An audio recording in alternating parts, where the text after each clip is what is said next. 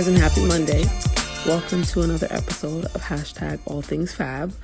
I'm glad that a lot of people seem to like what I'm doing so far. It was great to get the response back, especially talking about freelance life and what that was about. But earlier this week, I asked people what did they want to hear about or what thoughts were there on their mind. And I got a request from Sassy Statements on Instagram.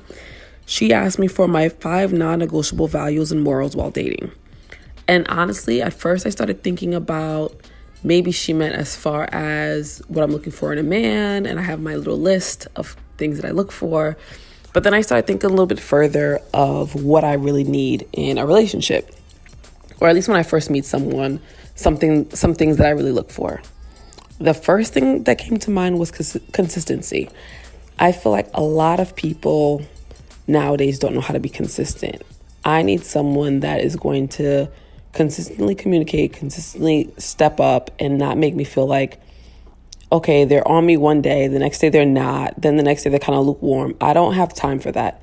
Either you're here and you want to be here, or you're not. I am not trying to chase you. I am not trying to be here like, okay, so we dating or not. If you don't want to be here, no one's holding a gun to your head. You can peace out anytime you want to. It's been real. We're not married, no ball and chain, whatever. So for me, consistency is very, very important. The next would have to be communication.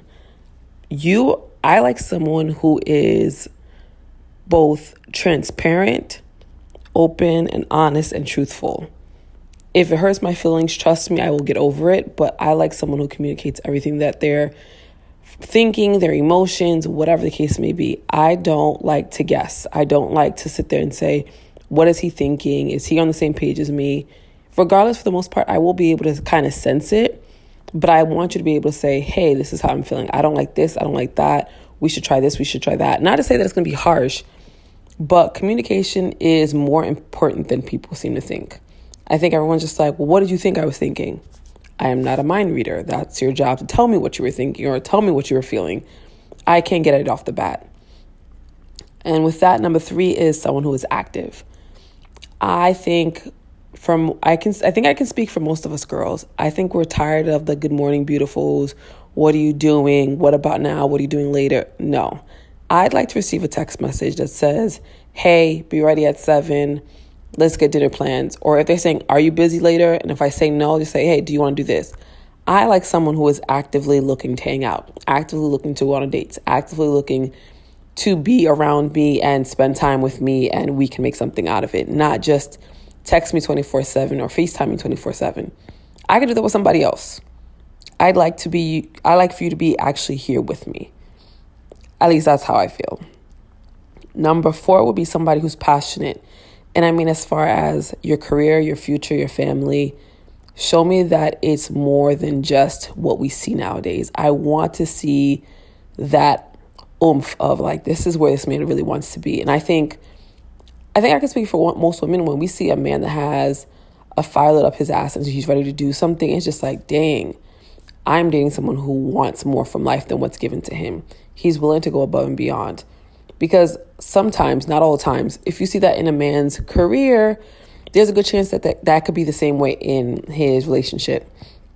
Not saying all the time, but I mean, you do see that. And when I see that for me, I'm just like, oh my God, if he's doing this for something he loves, then I know if it comes to a family or when it comes to friends, he's going to put in that same passion because he's passionate about his life, he's passionate about his friendships, and any other relationships that he has going on. So that's really important. I think number 5 would be someone who's open-minded. I grew up in an old school Haitian home.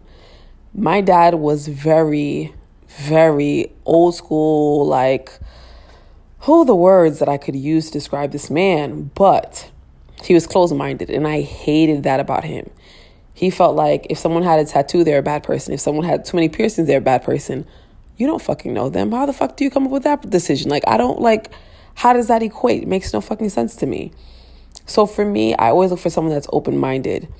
I don't need someone that's going to be like, oh, I can't wear a pink bag because it makes me look feminine. No, you're just don't have any fucking balls and you feel like your masculinity is that weak that you can't see past pink. Either way, I just hate someone who just doesn't see past what the visuals are. someone who's at least willing to understand. And if I tell them, like, this is not how it is, and they're willing to say, hey, can you explain it to me? I want to have a deeper understanding. I want to be able to speak to it next time somebody asks me. To me, that's like, oh my God, I could give you a hug and a kiss and just love you all night long. But when you're closed-minded, it's just that's just a big no-go for me. So I think for me, those are my top 5 non-negotiables. What are your non-negotiables? What are some things that you're not willing to put up with or deal with? Like, actually, I should have added drama because I'm not a drama person. So let's just say number 6 is someone that I'm not willing to deal with, is I'm not dealing with somebody with drama. I don't like it. I think I forget about it because I'm not one to like to be around it. I usually like chill, lay back, good people, good vibes, whatever. If you were with the drama, we cannot be friends. It's just not going to go. So I think that's my 6 non-negotiables. Tell me about yours.